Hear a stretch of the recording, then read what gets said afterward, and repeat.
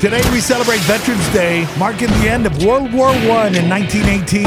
It's a 21-gun salute for our veterans who have served our country, protected our borders, and fought for our freedom. The 11th day of the 11th month.